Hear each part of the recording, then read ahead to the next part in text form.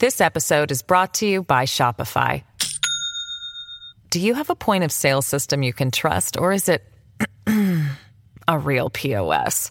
You need Shopify for retail. From accepting payments to managing inventory, Shopify POS has everything you need to sell in person. Go to shopify.com/system, all lowercase, to take your retail business to the next level today. That's shopify.com/system. I'm Damian Bulwa. Today on Fifth and Mission, behind the surge in catalytic converter thefts.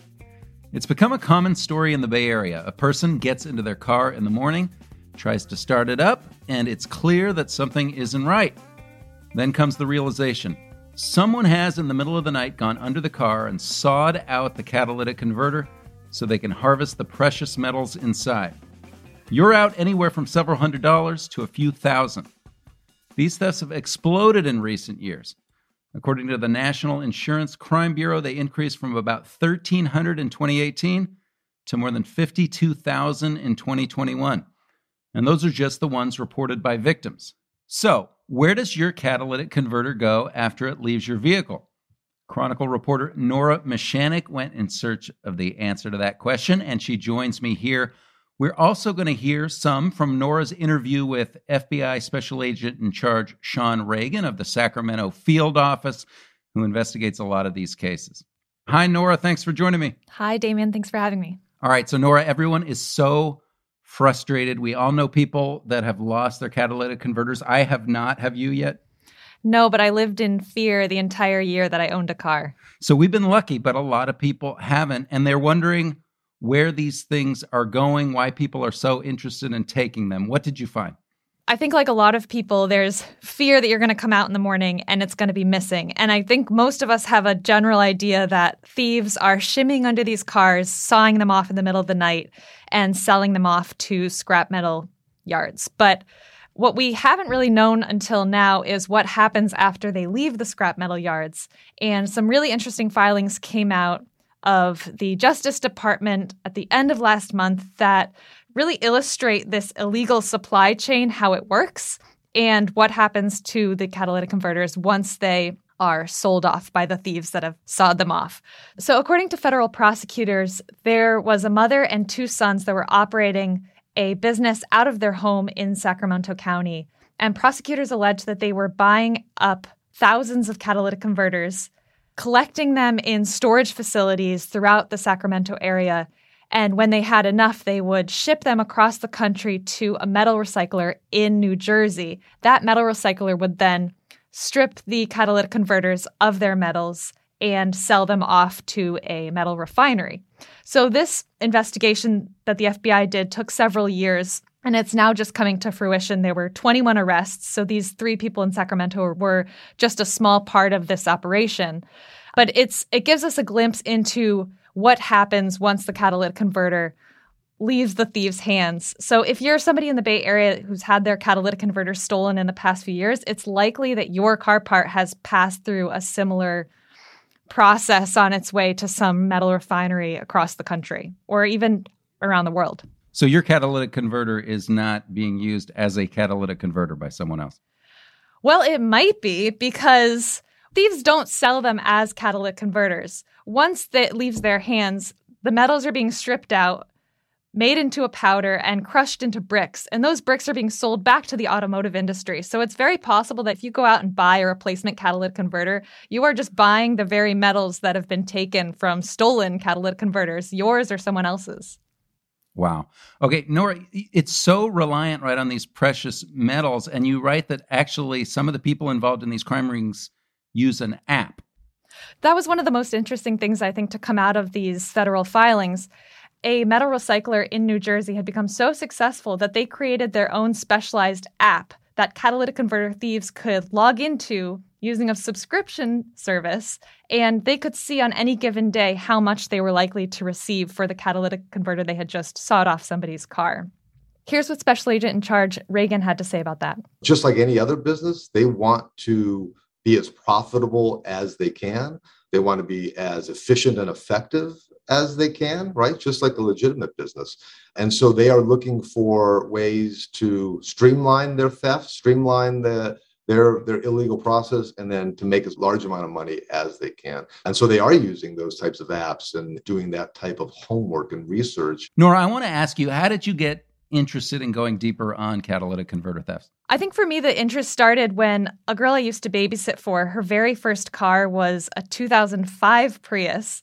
And she came out one day and, like a lot of people, turned it on and heard this vroom sound and realized that her catalytic converter had been stolen overnight. And when she went to the insurance company, they told her the car just had to be totaled because it was going to cost about $3,000 to replace this tiny part. It just wasn't worth it. So they totaled the car. She had to buy a new car.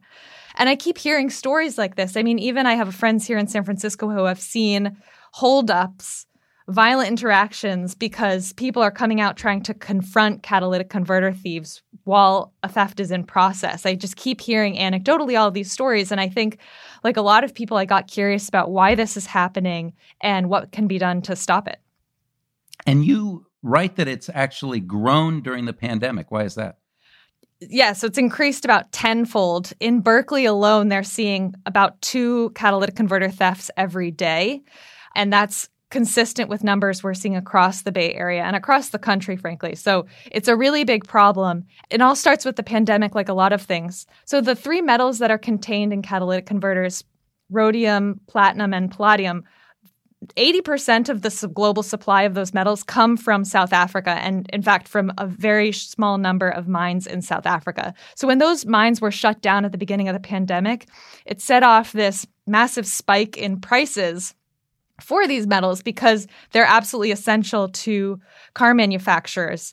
And so you have both this decrease in global supply coming at the same time as many car manufacturers are trying to make their cars cleaner and reduce the amount of emissions. So you have these 2 forces that are just converging on this tiny car part and creating a lot of problems for people. All right, Nora, I want to ask you about why this is so hard to stop. But first, let's take a quick break. We'll be right back on Fifth and Mission. You're listening to Fifth and Mission. You can support the newsroom that creates this podcast by signing up for unlimited access at sfchronicle.com/pod or by downloading the San Francisco Chronicle app. This episode is brought to you by Shopify. Do you have a point of sale system you can trust, or is it a real POS? You need Shopify for retail. From accepting payments to managing inventory, Shopify POS has everything you need to sell in person. Go to shopify.com/system, all lowercase, to take your retail business to the next level today. That's shopify.com/system. Welcome back to Fifth and Mission. I'm Damian Bulwa, joined by Chronicle reporter Nora Meshanic. We're talking about the growing trend of catalytic converter thefts. Perhaps you've had yours stolen. We're sorry about that.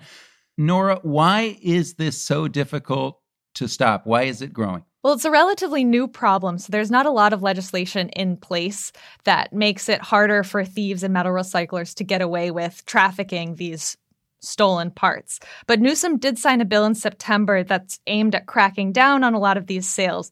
The problem is that the legislation he put in place is just really basic. Essentially, they're just trying to make it so that recyclers have to keep detailed records and buy from licensed auto dismantlers. These are really basic things that, I mean, could have been done a few years ago if they wanted to stop this pandemic trend we've seen. Another problem is just that when a thief saws off your catalytic converter, they're just chopping off this part willy-nilly. So it's really hard to trace it back to any specific car because catalytic converters don't have codes on them. So even if you go out and you make a police report, it's hard for police to trace back a stolen catalytic converter to any specific crime. So it's just very hard to trace these parts once they go missing. A lot of people, though, are looking to car manufacturers to do something about it because part of the problem is that these parts are just on the undercarriage of your car. They're relatively easy to cut off. They're relatively easy to access. So there have been calls for major car manufacturers to put them in harder to locate places, maybe put a guard on them. But up until now, those things just haven't happened. Nora, do thieves look for certain cars and trucks more than others? They do. There's two broad categories. So one are the hybrids. Something like a Toyota Prius is very desirable, and that's because they contain more of these metals that strip out the pollutants coming out of the exhaust pipe. The second category is cars that are easy to shimmy under. Something like an SUV, a truck is always going to be more vulnerable. But in particular, police have noted that Toyota Highlanders and Toyota Tundras are targeted by thieves just because the placement of the catalytic converters on those vehicles, for whatever reason, they're just easier for thieves to access. So some have more metal and some are just easier to get. Exactly. So obviously, part of the frustration of people is they want the authorities to do more. How are police going about trying to solve these things and actually taking away the market? Because we know that if there's a market, people are going to steal them. There definitely has been a lot of frustration with police. Chronicle columnist Heather Knight reported back in August an example of two residents in the Richmond who called police because they saw someone stealing a catalytic converter. And police essentially let that person walk, saying that they didn't have probable cause to be able to arrest them, even though that person had a car jack in their hand. And now with this new FBI investigation, there seems to be efforts to go up the supply chain. So not going after the thieves themselves, but more going after the metal recyclers and the refineries that are dealing in stolen parts. So what we're seeing now with these prosecutions of the family members in Sacramento that I wrote about earlier this week, and also all the arrests that the prosecutors are making, they're really making an attempt to go after the organized crime aspects rather than just the small-scale thieves. I asked Special Agent Reagan about this, and here's what he had to say. I think a lot of people, when they think about criminal networks or organized crime, they will think about the Italian mafia. They'll think about drug cartels like Mexican, Colombian, South American drug cartels. But there are criminal syndicates across the globe that are involved in any type of criminal activity that you can think of. It isn't just drugs. It isn't just the theft of catalytic converters. It's credit card fraud, identity theft. It's violence. You can name the violation, name the problem, and there is organized crime involved in that and backing it and supporting it. So, Nora, what do people like Sean Reagan want victims to do?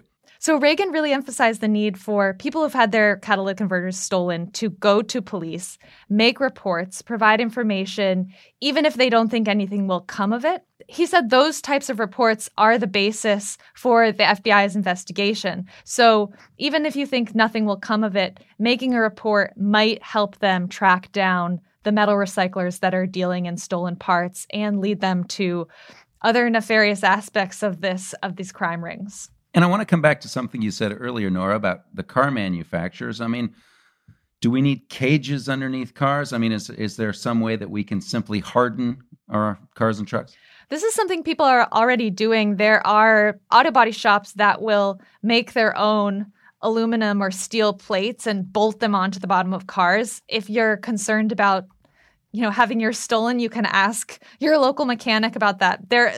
That's happening kind of informally, but I think there's a real push right now for the manufacturers themselves to start doing more to prevent these types of thefts, because without them taking steps to make it harder for thieves to access them, I think we're still going to keep seeing tons of catalytic converter thefts around the Bay Area and across the country.